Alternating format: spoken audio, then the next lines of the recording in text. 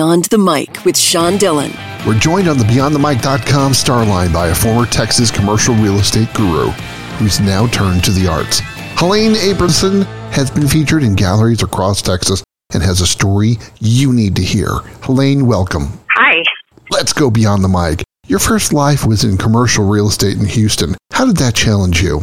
I started out thinking I wanted to be a psychologist. I was working for a developer, apartment owner, and they said you would be better. I was doing human resources and recruiting, and they said you'd be better as a property manager, and you probably would have a better career. So they made me a property manager, and it just kind of went from there. I went to work for a small startup company that was owned by a woman who became kind of my mentor at the time. And at that time, there was a big push. This was in the 80s, mid-80s.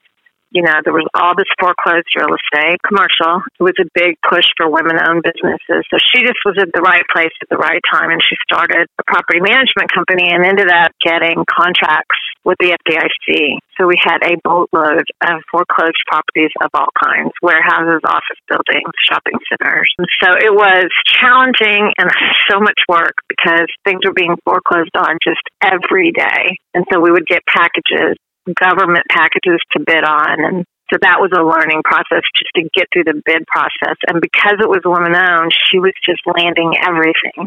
So it was a 24-hour thing. My son was a baby.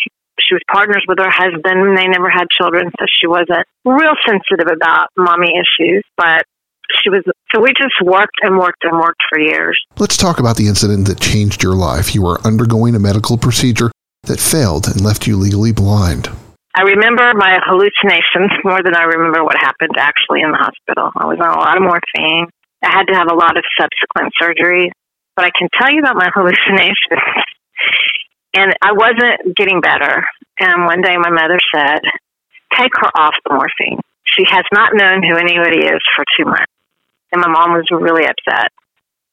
And the same time that I was in that situation, my sister came to visit me and fainted at my bedside and was diagnosed with cancer. So my mom had 2 girls in the same hospital.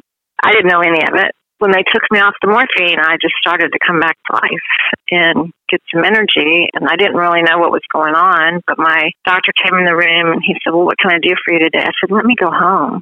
He said, I've been waiting 2 months for you to say that. And so it took like less than 24 hours for him to discharge me. He just wanted to know that I was alert. When I got home, walking to the mailbox was a real feat because I'd been in bed for 2 months.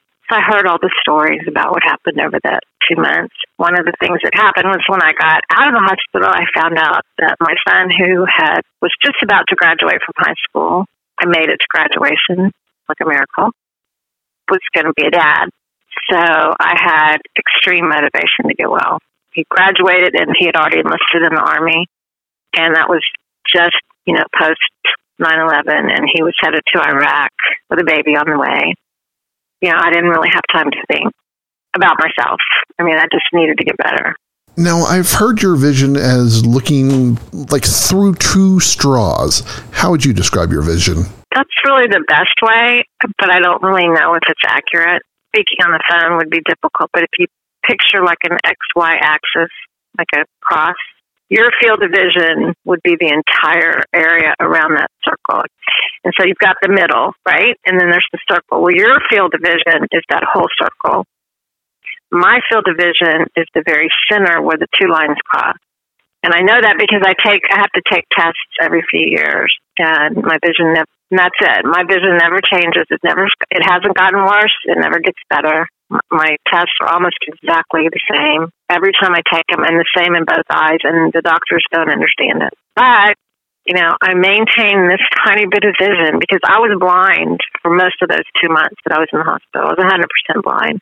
One day, a friend of mine came to visit, and again, remember, I was very out of it. And I said, oh my God, I love your shirt. And everybody was sitting in the room, because I think my mom probably sat by my side most of the time. They just you see his shirt? And they called in the doctors and they all burst in, and I'm still really out of it. And they're like, you haven't been able to see for 2 months, anything, it's all been black. When this first happened, I still had 20/20 vision. I could take an eye test. I have no peripheral vision, and it's even smaller than that. So it's very unnerving when I'm out in public. I can feel somebody might be close to me, but I can't see them. You started in decoupage, then moved into mixed media, and now mosaics. Was this a natural transition, or was there something about the media that drew you to it? Well, when I was in high school, like in the 70s, decoupage was a big deal.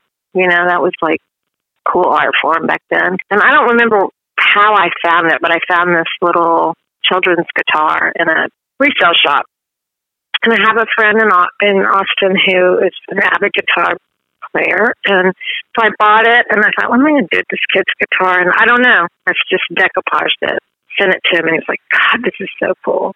So then I ordered a broken guitar from eBay, and I spent like a year doing it. It's really, I consider it one of my masterpieces, but I did it for him. He's a Native American. He's Hopi.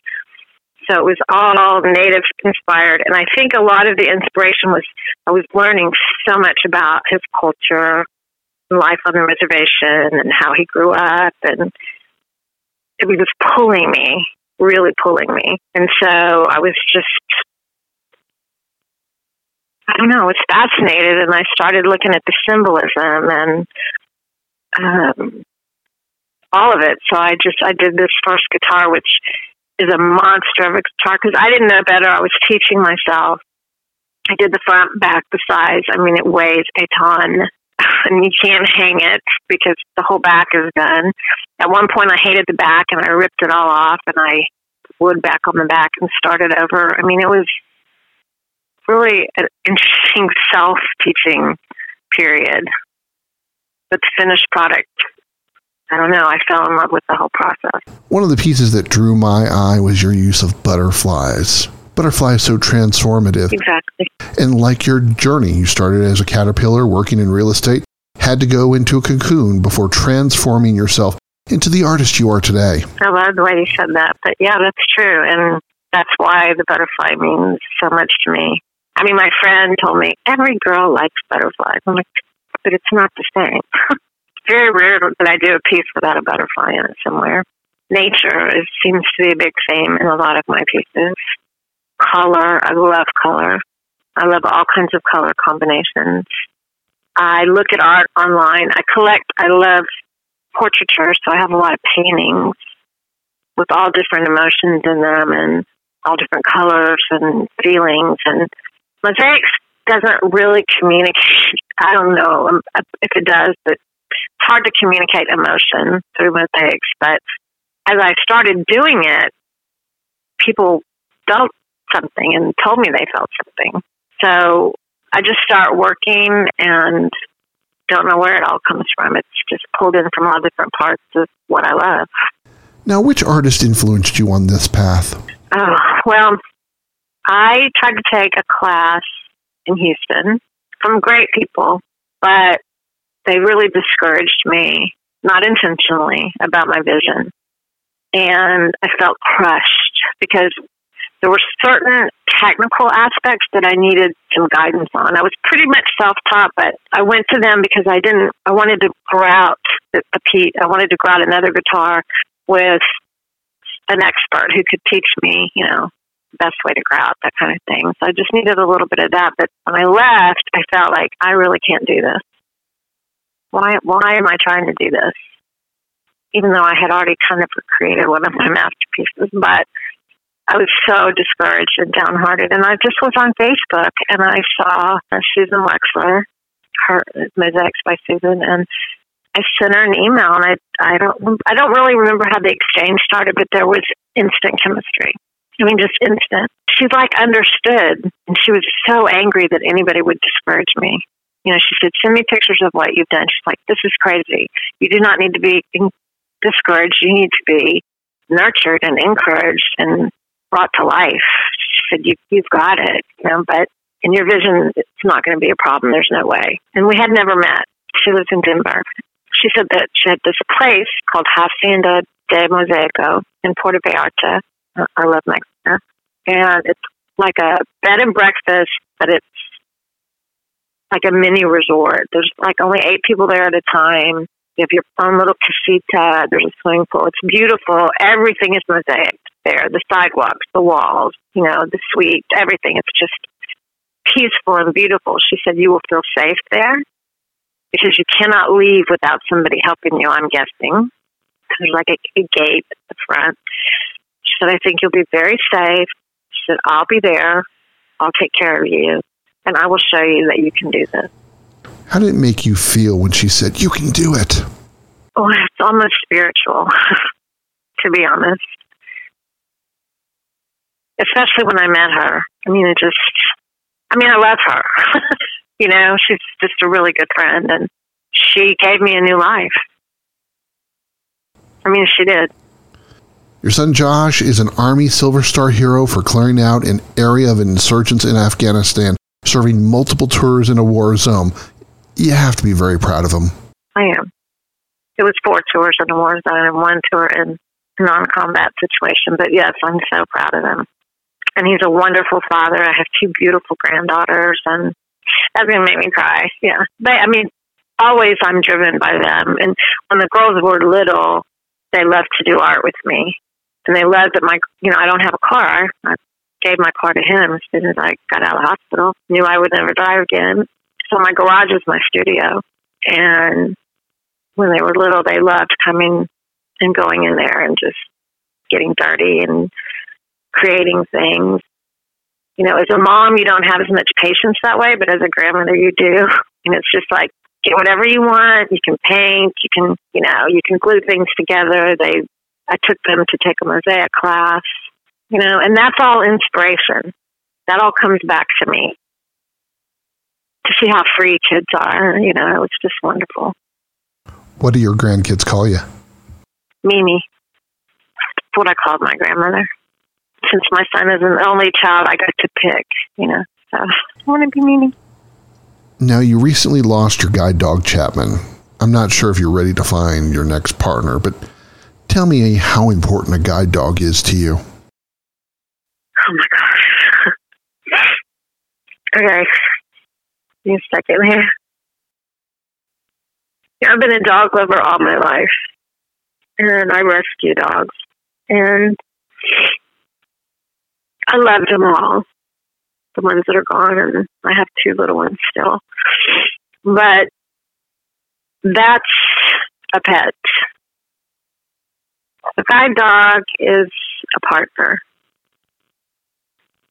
And they tell you that when they're interviewing you to see if you're qualified for one, and you go through that initial process. It doesn't really ring because I always think, I love dogs. Of course it's a partner. It made sense to me. All my dogs were my partners, I thought.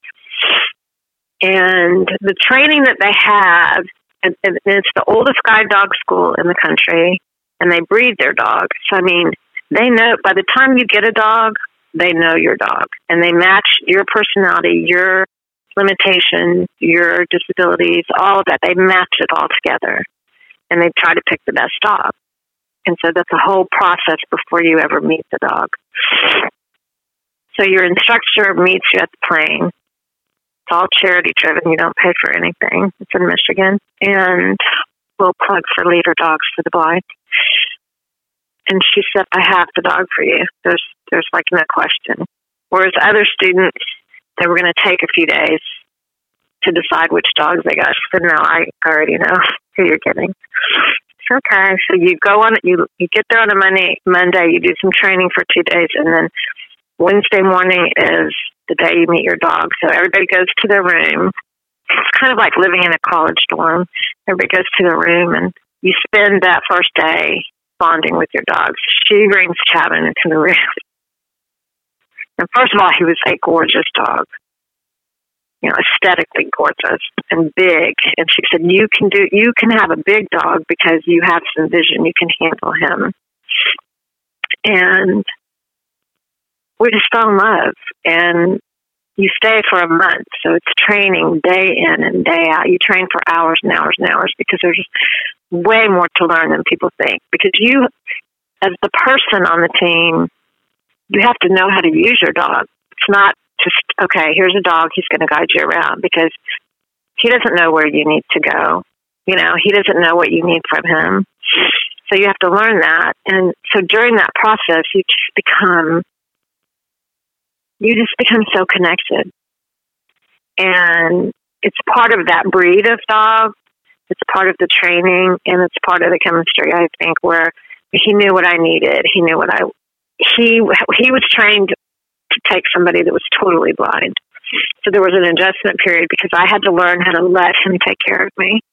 So that whole process for 30 days was incredible. And by the time we left, I knew I had my best friend. And it just got stronger and stronger over the years because I took him everywhere, traveled with him, took him on buses, took him on airplanes. I tried going back to school for a while, took him to University of Houston every day to class. There's a really big loss not having his presence because he was part of me. It's really the only way to say it. With the vision that you do have, could you describe Chapman to everyone? Well, he was a mix of golden retriever and Labrador. He was big, had a big head.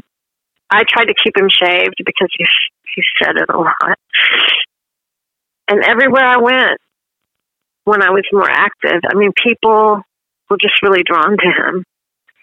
So, the harness has a sign on it that says, "Don't pet me, I'm working." You can hear, can't see, but I could hear, moms telling kids, "You can't pet him. Maybe you want to ask the lady if you can pet him?" The parents were the worst. The parents were the worst.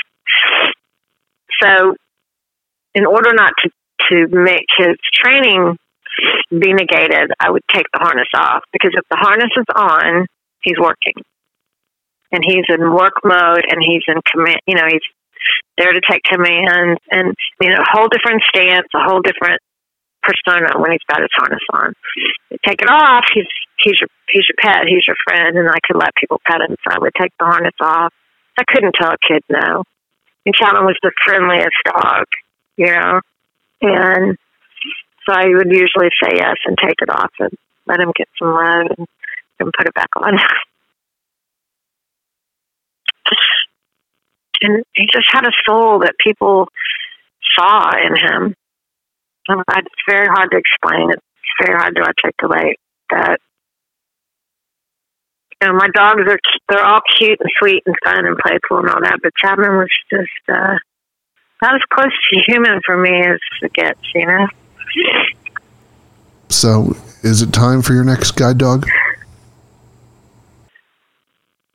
I think so. With this whole pandemic thing, it's been kind of made clear to me how much he meant to me. I knew it, but I'm still grieving, and it's been 2 months, and I'm not getting over him very well. And through this pandemic, I've missed his company so much because there's a lot of grief involved in what's going on right now. And he always knew when I was sad. He lived in my spirit always. So they're closed right now because of this pandemic. So I'm waiting. My instructor, she loves Chapman so much, and she still works there, and we've stayed in touch. And she said, I'm not going to be able to replace him. There's not going to be another Chapman. She's probably trained thousands of dogs, and she has his picture on her desk.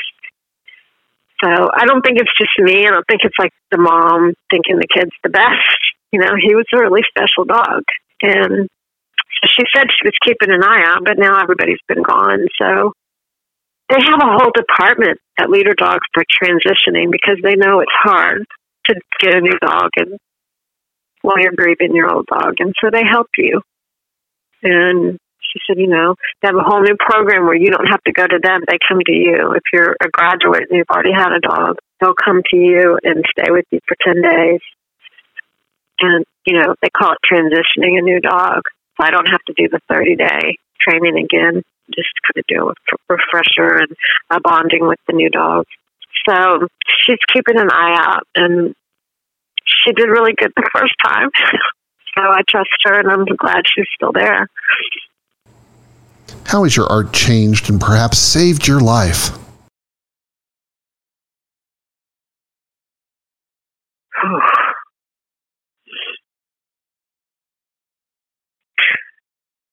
Well, I have more confidence in my ability and my pieces.